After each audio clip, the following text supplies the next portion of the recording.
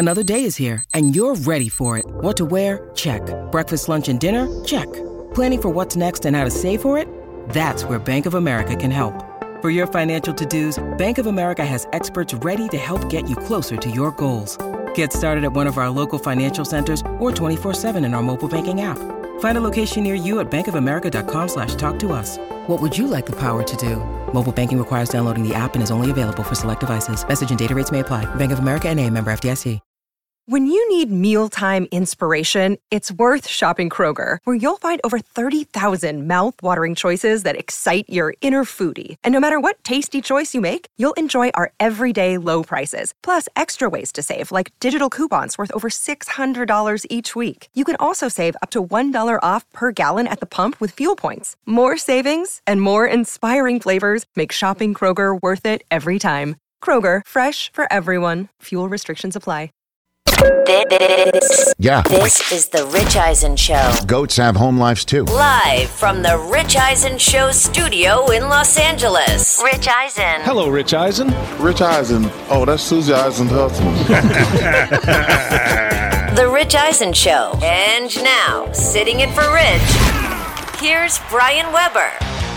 Rolling into hour number 2 of the program. Great to have you with us. Hope you're having a wonderful start to your Thanksgiving. The phone number is 1-844-204-RICH, 1-844-204-7424. In all candor, I don't take a ton of phone calls whenever I'm lucky enough to sit in for one of the most talented folks in our business, because this is such a great platform and a magnificent opportunity. I'm not saying I don't need your phone calls. It's not a heel turn. I'm better than you. I'm just being upfront with you. So if you want to chime in, Twitter's your best option. That's BW Weber, Weber with 2 B's. I'm going to follow the same blueprint as we use for that provocative first hour of the program. Ton of NFL, a lot more college to get to. Coming up in 40 minutes, we'll bring in our first guest, talking more college football in addition to what I just addressed when we say hello to Matt Fortuna. He'll take us on campus. He does a phenomenal job for The Athletic. Final hour of the program coming up at 2:40 Eastern Time. NFL conversation with my good friend Nick Ferguson, who is a media personality in Denver, where he played for the Broncos. The former NFL safety will help me get you fully lined up for the games coming up later today. In the nightcap, it's Minnesota and New England straight ahead. New York Football Giants and the Cowboys. I will jump into that matchup in a couple moments. In 20 minutes, I'm going to talk some soccer. I'm going to do it in a accessible way, although as I love to read my resume as the fill-in guy, I've called college soccer now for 9 years, so when you're flipping around, when you get to Pac-12 Network, if you can find it, I'm the loud guy working by himself, really selling those Arizona Wildcat goals. But I love the beautiful game. I'm not crazy soccer fan trying to tell you what to watch. But even if I knew nothing about soccer, I would be aware it's Team USA and the UK tomorrow. So I'm not going to get into the particulars of the matchup, but I want to have a general conversation about what's going on so far in the World Cup, why this event is being played in the fall, why it's in Qatar, although 10 years ago, weren't we told it's Qatar? I realize it's an Arabic to English conversation, and there's no hard Q or K sound, but we're going with Qatar. At least that's what the announcers on Fox are doing, although you know where it's at. You got to find Andres Cantor if you're a real soccer fan. That's coming up in 20 minutes with the update from Detroit. Lions are playing much better football. Now, the pushback would be they could not be worse than they were, especially on defense to start the year, but the Lions have won 3 straight coming into this matchup against the 7-3 Bills. Detroit keeps it going to start the game. We never talk fantasy football because nobody cares about your fantasy football team. But even I know Jamal Williams has been a touchdown machine, had the 3 scores last week in the win over the Giants. Another rushing touchdown to start the scoring in this one with the Lions in front of the Bills, 7-0, 2 minutes ago in the first quarter. I'll keep you posted. And a reminder, I want you to stay with me every step of the way. But later on, when I'm done, if you're looking for the NFL coverage, you can listen to the NFL and the NFL app on the Odyssey app, on WestwoodOneSports.com, via Westwood One station streams, or by asking Alexa to open Westwood One Sports, sponsored by AutoZone. What makes AutoZone's America's #1 battery destination? Because they offer free battery testing and charging and reliable replacement batteries. And they've always got your battery solution. Get in the zone, AutoZone. So you're caught up on what's happening in Motown. Let's turn our attention to the game in Jerry's world. And I have been burned, not as a Cowboy fan, and an update from Detroit. Touchdown, Buffalo. Allen to McKenzie. Isaiah on the business end of that throw, 19 yards. Point after pending, it's going to be Lions and Bills tied at 7. I'm not a Cowboy basher, nor am I a Cowboy hunk. I try to have a degree of objectivity. And since I'm on team content, I'm looking for things to talk about. Cowboys are the gift that keep on giving. However you perceive Jerry Jones, he's a salesman. He understands the show in show business.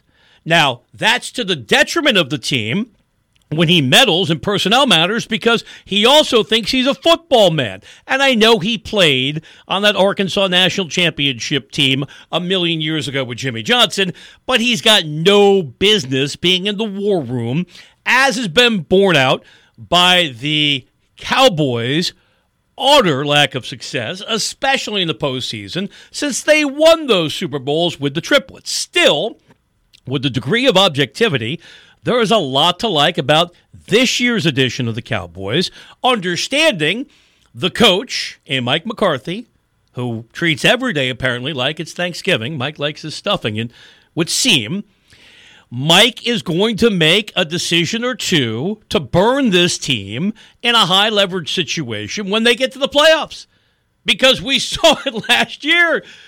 I still can't believe that play call. Even I, from the couch, and we're undefeated from the living room, right? But I'm looking at the clock saying, wait a minute, you're going to run, Dak? What do you know? But that's why I love sports.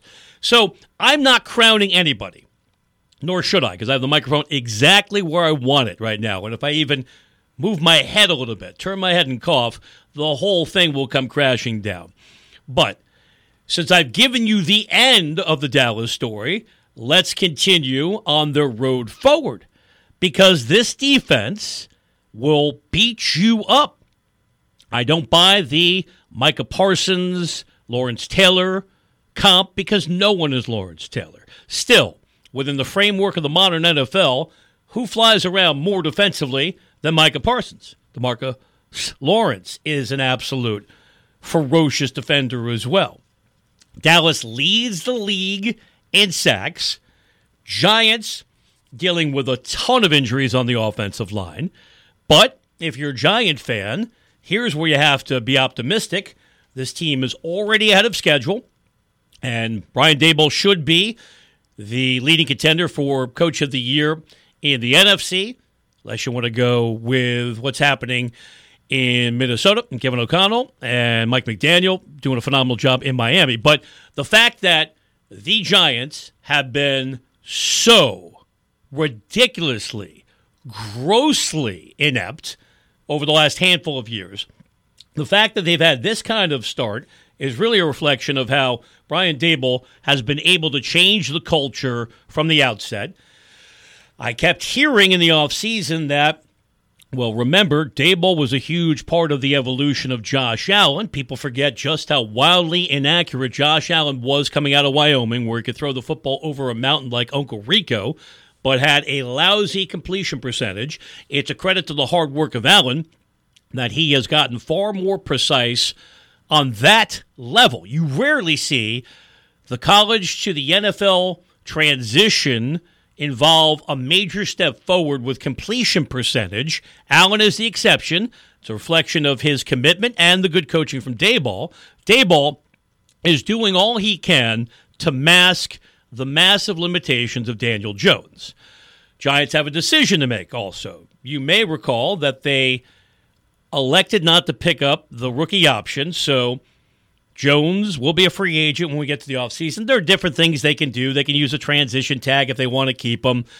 I'll wait until we get to the offseason when Rich takes off Memorial Day, and I'm talking about, well, we're only 6 weeks away from the start of training camps. But the Giants' problem today is Daniel Jones, because he has some mobility, and I give him credit, he hangs in the pocket, he wants to extend plays, could get annihilated today by the Cowboys' ferocious front seven. Bears repeating, Dallas leads the NFL in sacks. Problem for the Cowboys is they're atrocious against the run. In fact, I looked it up this morning just to make sure that my mindset was accurate. Number 26 in the league against the run. So this is as straightforward a matchup as you could ever come up with. The power of Saquon Barkley, who could not get much going against the Lions. And remember, the Lions had one of the worst defenses we've ever seen to start the year. But let's say that could have been an anomaly. Saquon versus the Dallas run defense. The issue for the Giants is their offensive line has been battered by injuries. So this feels like an elimination game for the Giants. It's not must win on Thanksgiving, but there's a chance they could get throttled by the Cowboys today.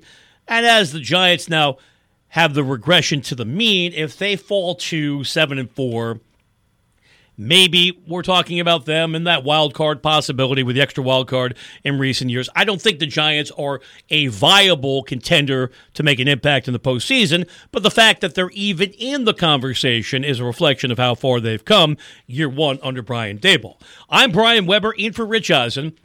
The phone number is 1-844-204-RICH, 1-844-204-7424.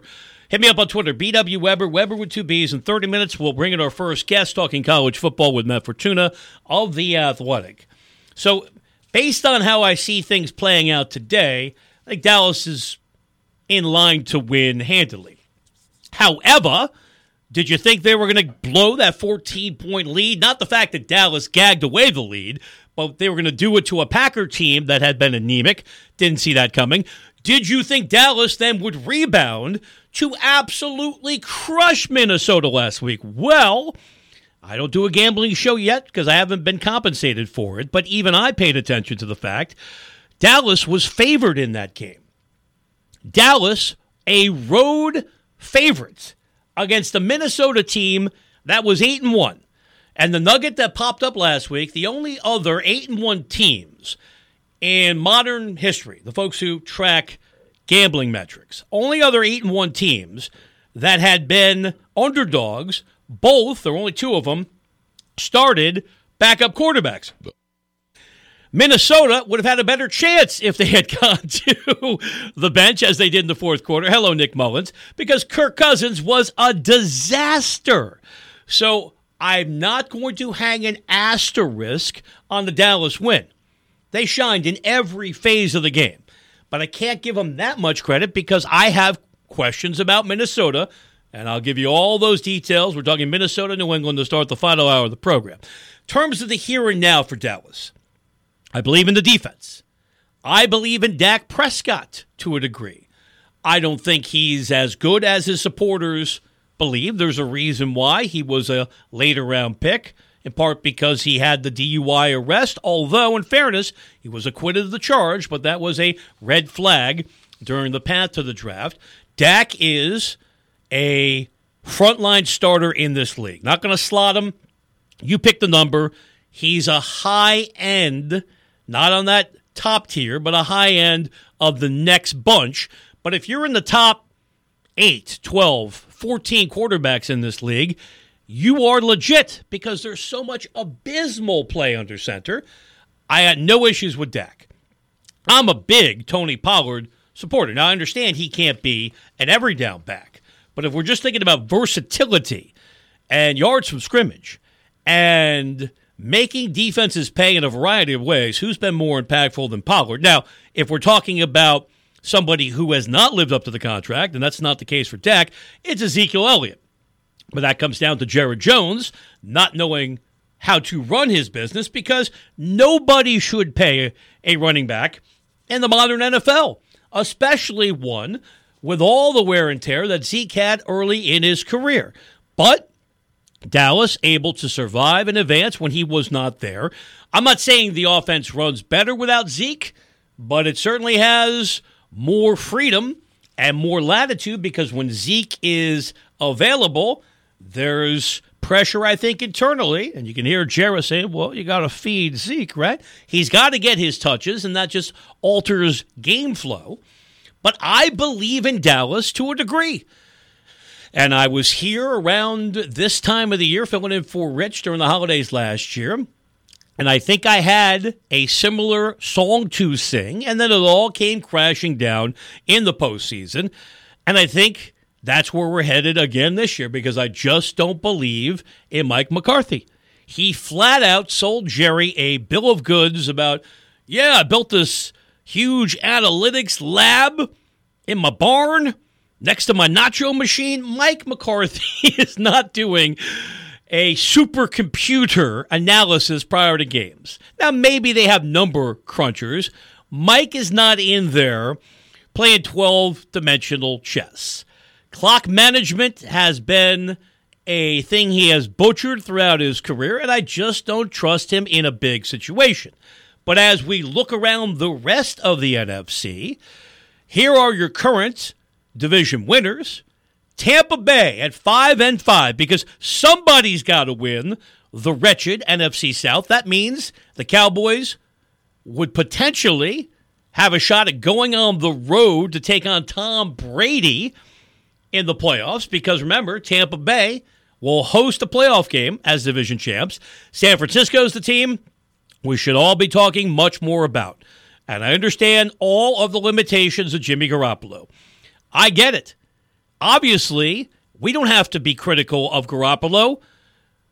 The people that matter far more than us made it clear by trading up to use a first-round pick to get Trey Lance that they did not believe in Garoppolo when they would not let Garoppolo into the offensive meetings this summer when they decided to go with Trey Lance. Hey, Jimmy, all good.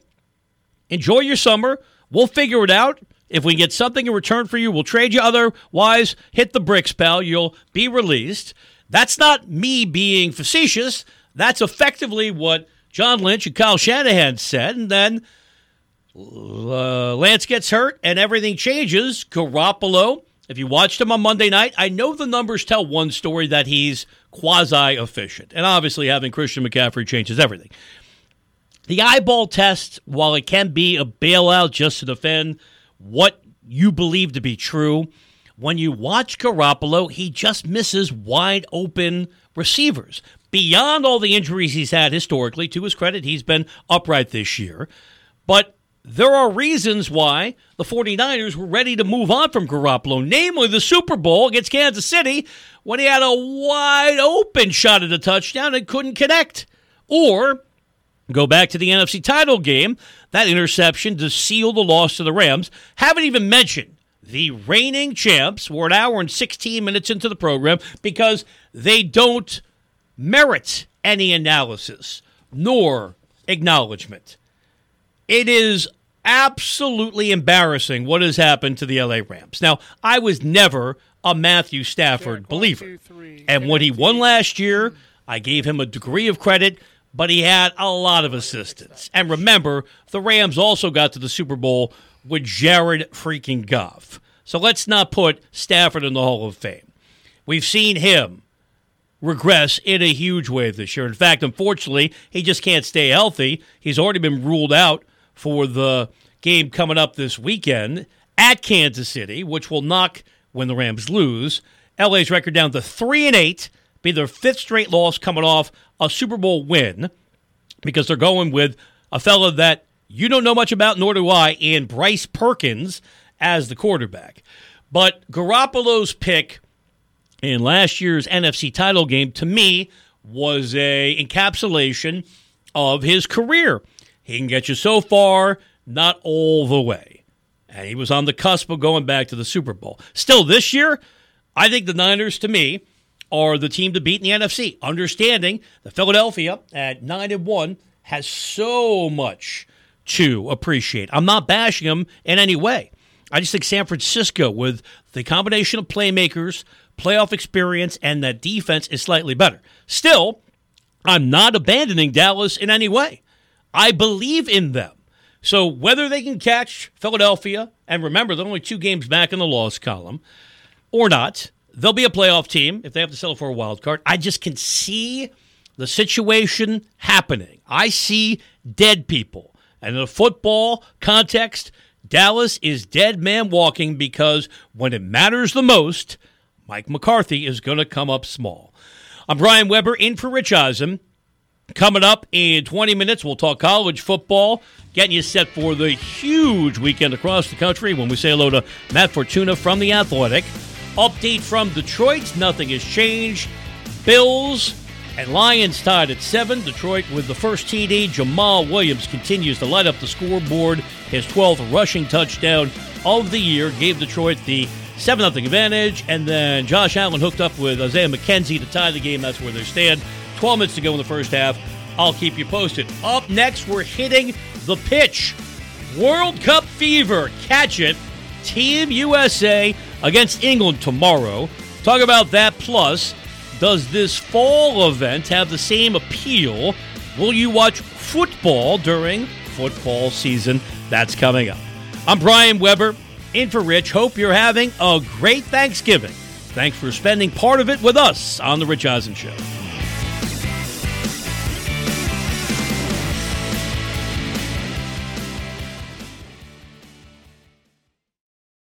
Let's talk O'Reilly Auto Parts, people, or as you might know from their jingle, O'Reilly Auto Parts. They're in the business of keeping your car on the road. O'Reilly Auto Parts offers friendly, helpful service and the parts knowledge you need for all your maintenance and repairs, because you know when you need your car fixed, you need somebody who knows what they're talking about and is helpful, has a smile on their face, and gets you back on the road. They've got thousands of parts and accessories in stock, either in-store or online, so you never have to worry if you're in a jam. The team at O'Reilly Auto Parts can test your battery for free in or out of your car. If it needs to be replaced, they'll help you just find the right battery for your vehicle. Need your windshield wipers replaced, a brake light fix, or a quick service? They'll help you find the right part or point you to the nearest local repair shop for help. Whether you're a car aficionado or an auto novice, you will find the employees at O'Reilly Auto Parts knowledgeable, helpful, and the best of all, friendly. Stop by O'Reilly Auto Parts today or visit us at O'ReillyAuto.com/Eisen. That's O'ReillyAuto.com/Eisen. It's that time of year, people. Spring has sprung, and that means spring cleaning, or at least the partner in your life is demanding that you do it. Whether that means stocking up on cleaning supplies or swapping out your winter clothes for new spring clothes, make sure you're using Ibotta and get real cash back with every purchase. Ibotta is a free app that gives you the most cash back every time you shop on hundreds of items, from groceries to beauty supplies to toys. The average Ibotta user earns $256 per year. That could cover the cost of an entire shopping trip, that flight you've been eyeing, or the fancy dinner you've been craving. Join the over 50 million users and earn cash back every time you shop from over 2,700 brands and retailers. And right now, Ibotta is offering our listeners $5 for just trying Ibotta by using the code Eisen when you register. Just go to the App Store or Google Play Store and download the free Ibotta app to start earning cash back and use my code EISEN. That's IBOTTA in the Google Play or App Store and use my code Eisen.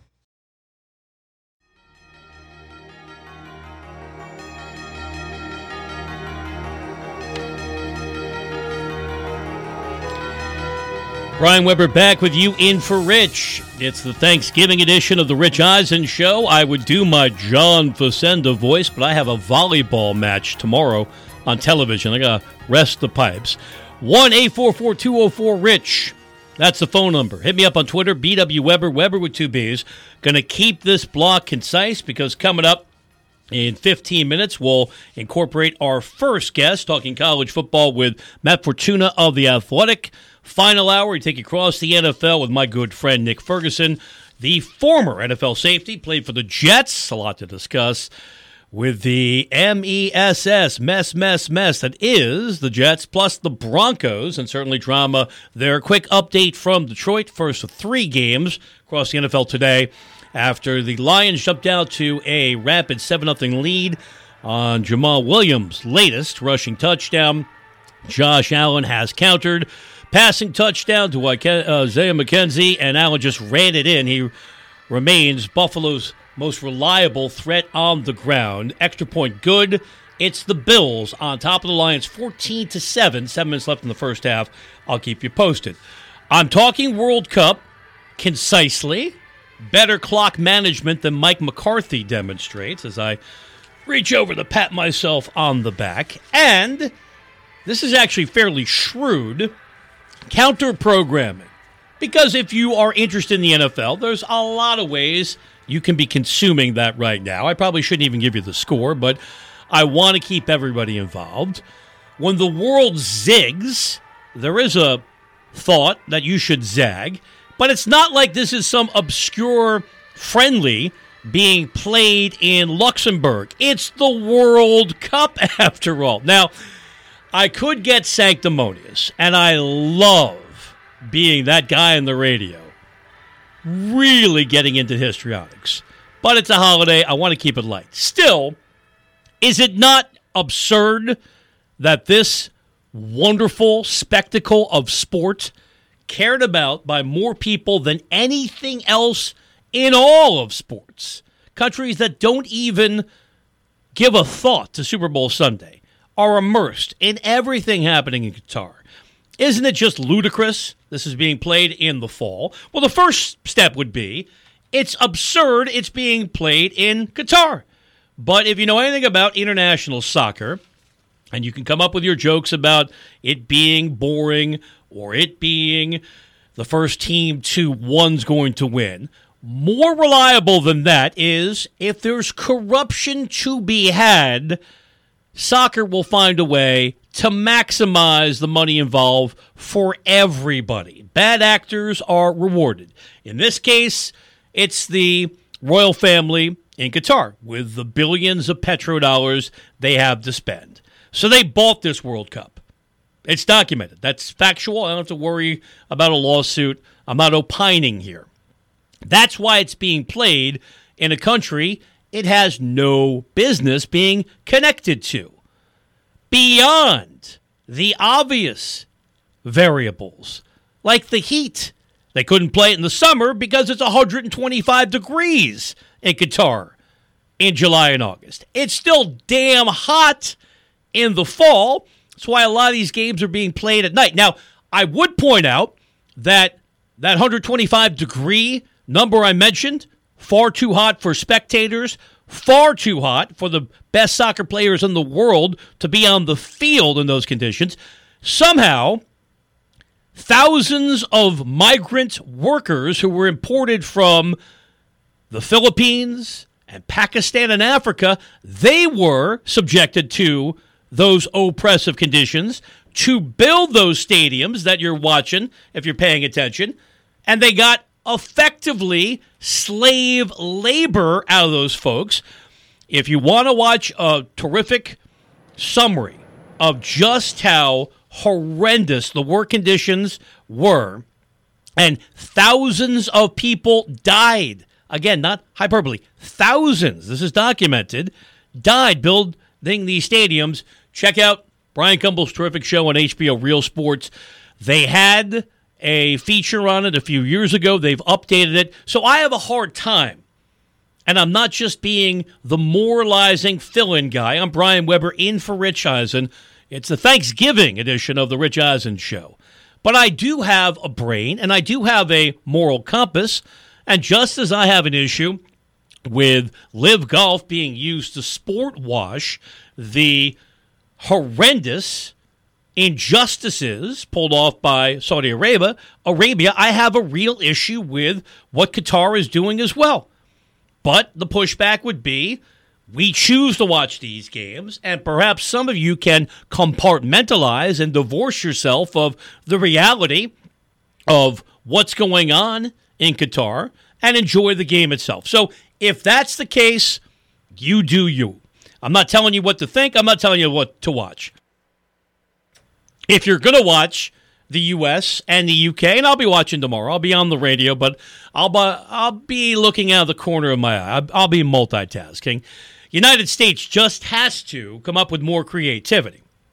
Again, I told you I'm not going to break down the game. I'm not going to take you inside the six. That's my podcast with B Webb. Get it wherever you listen to podcasts these days. But if you watched any of the American draw against Wales that 1-1 stalemate, remember, the United States had the lead into the 82nd minute. Even I, as just a informed observer who enjoys calling soccer because I get to yell when there's a goal, even I could just discern not nearly enough was going on with trying to create scoring chances. A lot of that just comes down to ball movement. Now, the counter is United States has a roster that was better than Wales. Everybody on the Wales side conceded that. They were thrilled with the result in a draw. In contrast, United States does not have anywhere near the overall talent they're going to face from England tomorrow. What does that mean? Probably more of a possession style. In plain English, they're going to milk the clock and hang on to the ball and try to maximize the handful of opportunities they have. If you keep the ball away from England, presumably they can't score. Although the way the United States was playing in their own end, there are far too many giveaways in that game against Wales, a match, if you will, the other day as well. So it's a wonderful time to be a soccer fan. Remember, the United States didn't even qualify for the last World Cup. So I'm not trying to bash the U.S. I believe in America, as a wise man once said in a film. But I'm also someone who pays attention to sports for a living. And it hit me driving to work today, and I was going through my thought process for this program. Still no change in Detroit with the Bills in front of the Lions 14-7, now 4 minutes to go in the first half. I'm old enough to remember my generation in the late 1970s, early 1980s, believed that soccer was going to take over the United States and become the number one sport. I saw Pele play. This is how old I am. The great Pele play on his farewell tour when he played for the New York Cosmos in the old NASL. I was one of 70,000 people playing the role of I believe in soccer as a kid at Giant Stadium, 1977. We believed then that soccer was just that close to becoming the dominant sport. Here we are in 2022. Now, the difference is technology finally has allowed soccer fans, or even casual folks just looking for something to watch, to appreciate all of the brilliance of international soccer. That's where it's at. And I'll just, as somebody who works unusual hours, I'll have soccer on in the background because no timeouts, it flows. I love the ambient sound of an international soccer crowd. As I mentioned, I'll watch Univision or Telemundo. I love the Spanish announcers and their passion. But it is interesting to me, as somebody at the age of 8 who thought that, and I played soccer like everybody else did because we were going to change the world. We were sports revolutionaries. I figured by now, I'm 52 years old, shouldn't soccer be bigger in the United States? And I realize it's big.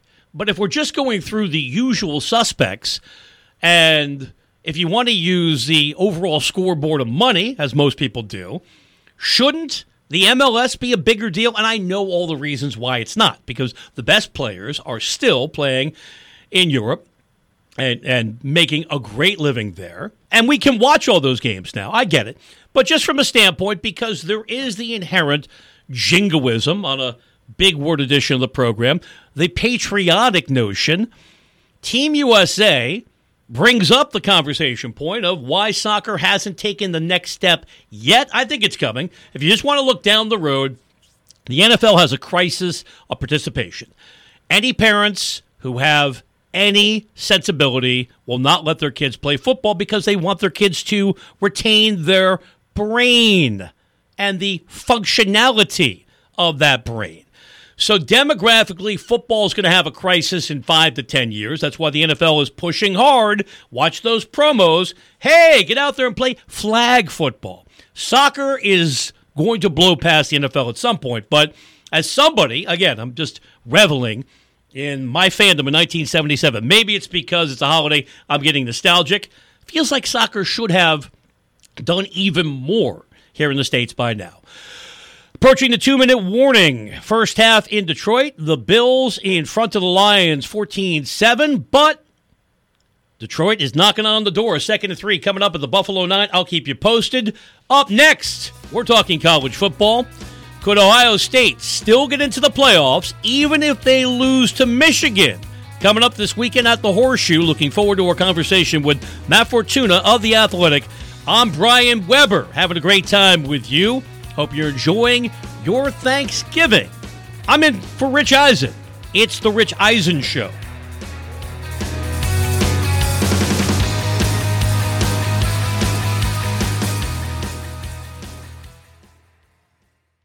Let's talk Sleep Number, people, because quality sleep is so essential. That's why the Sleep Number smart bed is designed for your ever-evolving sleep needs, and the same thing for your partner, so you can choose what's right for each of you whenever you like.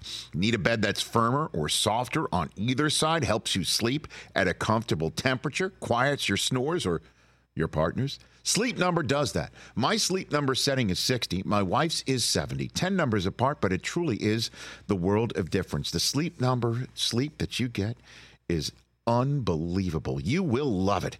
J.D. Power ranks Sleep Number number 1 in customer satisfaction with mattresses purchased in store. And now you could save 50%. That's 50% on the Sleep Number limited edition smart bed for a limited time. For J.D. Power 2023 award information, visit jdpower.com/awards. Only at a Sleep Number store or sleepnumber.com. Check out our new NBA show, Beyond the Arc, part of the CBS Sports Podcast Network, where you can find me, John Gonzalez, NBA insider Bill Ryder, and Ashley Nicole Moss 5 days a week talking all things NBA. Whether you're looking for insightful discussions, upbeat commentary, breaking news, interviews, or coverage of all the biggest stories in the NBA, our new show is the place to be 5 days a week. Download and follow Beyond the Arc on Apple Podcasts, Spotify, and wherever you get your favorite podcasts.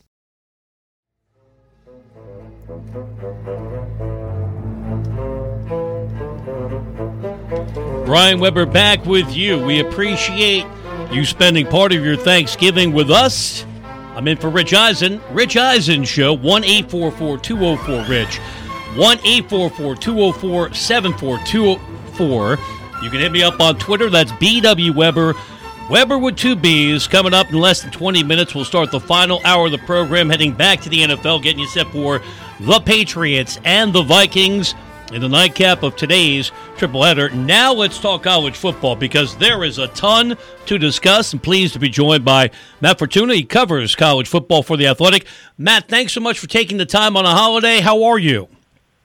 Doing well, Brian. How are you? I'm doing well, and I really appreciate you being available, because I'm sure you have family commitments, and as mentioned, there is so much going on across college football. I want to start with coaching news. So let's just back up to the other night when Lane Kiffin was at his very best. You saw the pushback for the report that he was already on his way to Auburn, and I loved everything that he did there, because that's Lane Kiffin being Lane Kiffin. So what did you make of the exchange, and how do you see things playing out with that vacancy being filled on the Plains?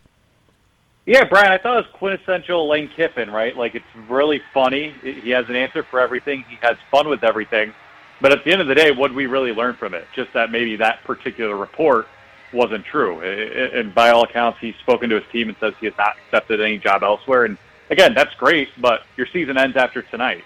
And if you were to accept a job elsewhere, you probably wouldn't do it until your season ends. So I don't think we got anything in the way of clarity in regards to Lane Kiffin's future. I believe him to be Auburn's top target. If you're asking me to make a prediction here, I'd say it's more likely than not that he ends up as Auburn's head coach. But we're talking about Auburn football and Lane Kiffin, two of the most unpredictable entities from an institutional standpoint, from a coaching standpoint. maybe in the history of college football. So you got to expect the unexpected when you've got these kinds of personalities involved. But to me, from a football standpoint, from a recruiting standpoint, I think it just makes too much sense for that not to happen. If it's not Lane, who are the other names that you believe are really being considered by Auburn? We've heard the name of Hugh Freeze repeatedly. Yeah, Hugh Freeze, I think, would be choice number 2, for lack of a better term. I think when you look at the way he can recruit, the way he's coached up offenses, even the way he's had Liberty winning, at least until the last 2 weeks, pretty big here after losing Malik Willis as quarterback to the draft, has been impressive. Say what you want about the guy, and there's a lot to say about him, but he can coach, and he, as much as anyone else, knows how to beat Nick Saban. He beat him in back-to-back years when he was at Ole Miss. So I would put him front and center there if Lane Kiffin's not available.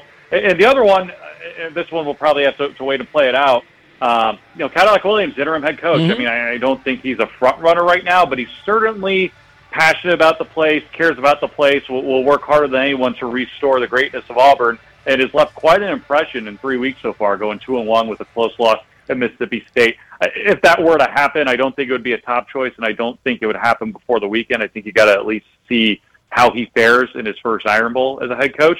But, hey, if they play Alabama close, I mean, I could think of a lot worse candidates than that guy to bring Auburn back. I'm Brian Weber, in for Rich Eisen. Thanksgiving edition of the Rich Eisen Show, talking college football with Matt Fortuna of The Athletic.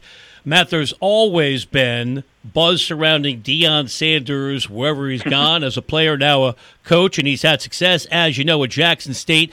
What do you make of his name coming up at Colorado? I work for the Pac-12 Network. I'm based in Southern California. Their AD, Rick George, certainly has some unconventional approaches. I could see interest from CU's point of view. How about Deion to Boulder? Yeah, you need to you need to look at the state of that program right now, and the way they're playing this year. That's easily the worst Power 5 program in the country, if not one of the worst programs, period, around the country. It's been an uphill climb there the last couple of years.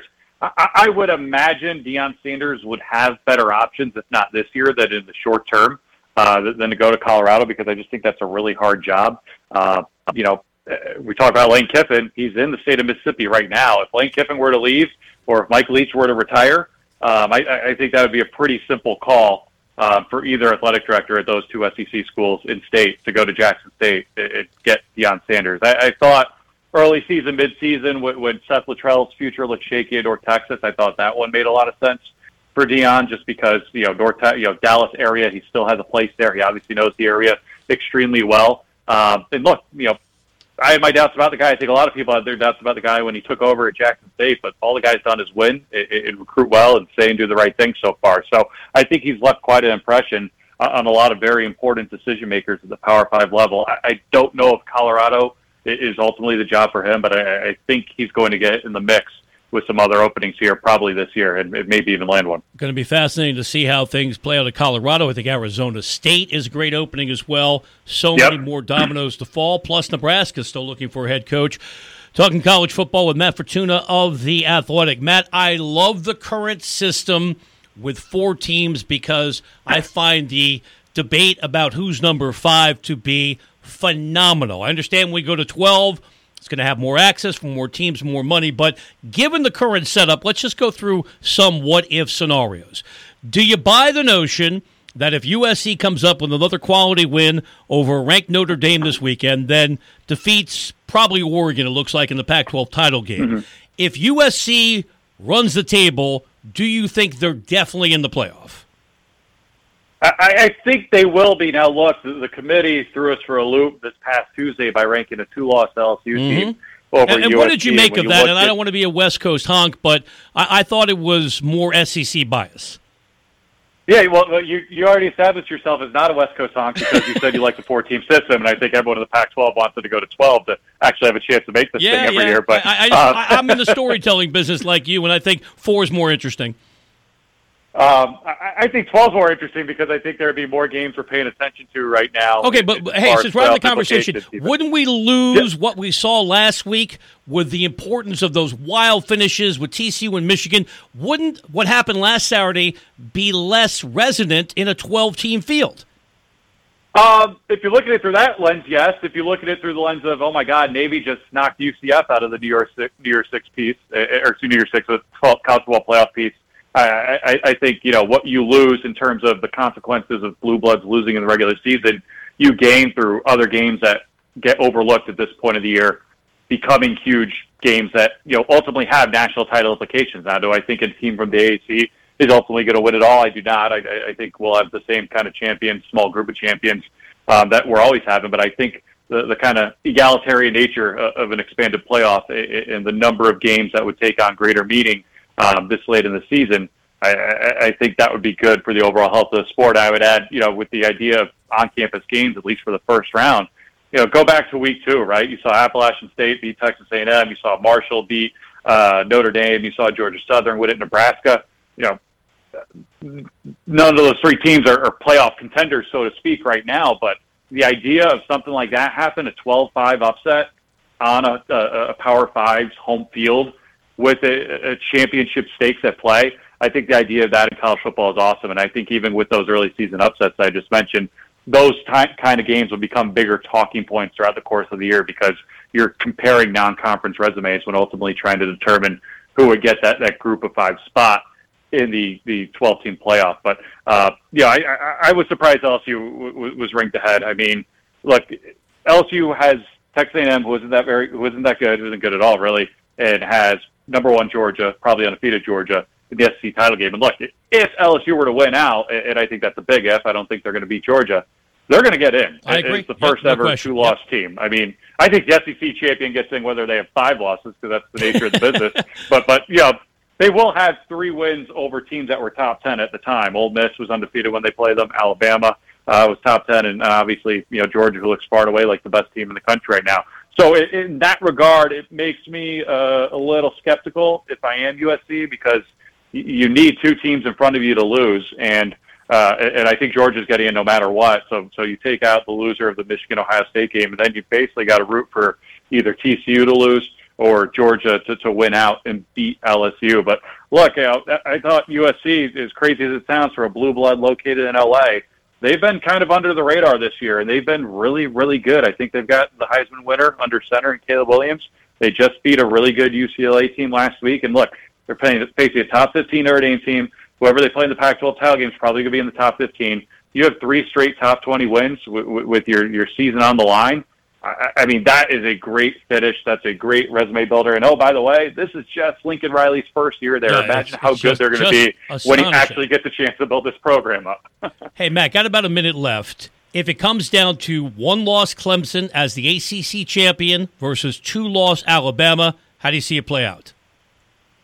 I think that would be Clemson. I mean, I understand the kind of anxiety that would give ACC fans knowing the SEC bias that tends to be at play here. But the committee doesn't have a whole lot of rules to go off. The one hard and fast rule they do have is conference championships matter. That's essentially an equalizer, a tiebreaker. And when you're comparing resumes, you've got a 1-loss conference champion against a 2-loss non-conference champion.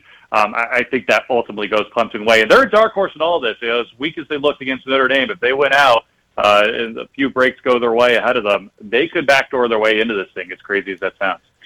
Matt, I am a subscriber to The Athletic. I've enjoyed your work for years. I really enjoyed our first conversation. Thanks so much for the analysis. Have a great holiday. I do a lot of work between Christmas and January 1. I hope we can reconnect then.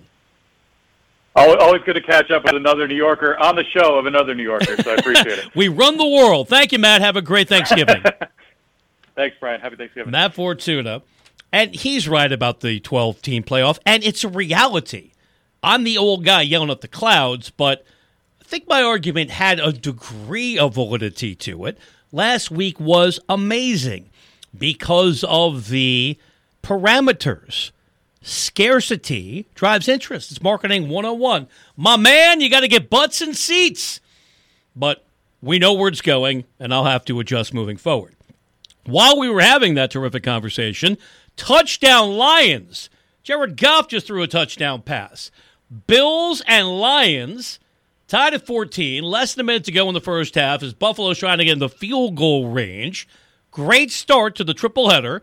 For once, a watchable game in Detroit on Thanksgiving. This could be the best year ever. well, at least we have a watchable game in Detroit, which is rarely the case on Thanksgiving. We keep moving at a rapid pace. Still, I'll carve out time for interaction on Twitter. It's BW Weber, Weber with 2 B's. Just one more guest coming up in the final hour of the program. We'll take you across the NFL with Nick Ferguson, the former NFL safety, played for the Jets and Broncos. A lot to discuss there. We're talking New England and Minnesota to kick off the final hour. Coming up, I'm Brian Weber in for Rich Eisen. Thanksgiving edition of The Rich Eisen Show.